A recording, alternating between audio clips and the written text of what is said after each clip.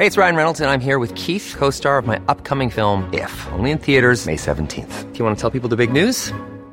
All right, I'll do it. Sign up now and you'll get unlimited for $15 a month and 6 months of Paramount Plus Essential Plan on us. MintMobile.com/switch. Upfront payment of $45 equivalent to $15 per month. Unlimited over 40 gigabytes per month. Face lower speeds. Videos at 480p. Active Mint customers by 531.24 get 6 months of Paramount Plus Essential Plan. Auto renews after 6 months. Offer ends May 31st, 2024. Separate Paramount Plus registration required. Terms and conditions apply if rated PG. Parenting Dilemma, Discipline versus Child Abuse. Dear PAO, I was raised under the strict parenting style of my parents, where we are subjected to whipping, bending, kneeling on mung beans, and many more things every time that I and my siblings commit a mistake. Now that I am already a father, I adopt the same parenting style. There was one instance when I beat up my son due to inappropriate behavior. My older sister told me that it is too much given that my son is just 8 years old, and that is unwarranted. She further informed me that I may be prosecuted for child abuse if I continue. My only purpose for taking such action is to instill discipline in my son so he can learn his lesson. I just want to ask if such a system of rearing a child constitutes child abuse. John.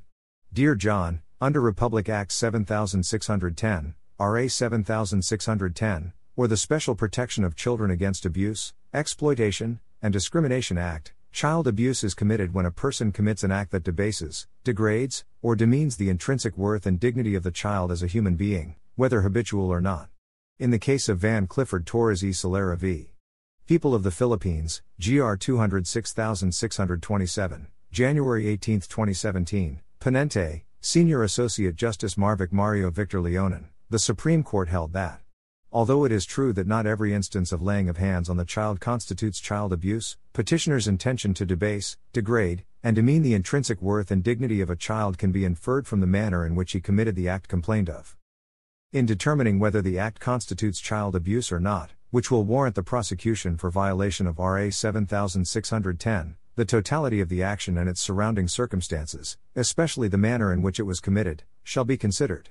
That is to say, if the action debases, degrades, or demeans the intrinsic worth and dignity of the child as a human being. If this is proven, then child abuse is committed without regard to the periodicity of the act, i.e. whether habitual or not. For example, being smacked several times in a public place is a humiliating and traumatizing experience for all, which would be considered as child abuse. As a father, it is your responsibility to rear your child on the path of being a well-disciplined individual who is not a troublemaker in society. In executing such duty or responsibility, the same shall be done within the bounds of the law which is in place to ensure the best interest of the child. We hope that we were able to answer your queries. This advice is based solely on the facts you have narrated and our application of the same. Our opinion may vary when other facts are changed or elaborated on. Editor's note: Dear PAO is a daily column of the Public Attorney's Office. Questions for Chief Acosta may be sent to dirpao@manilatimes.net.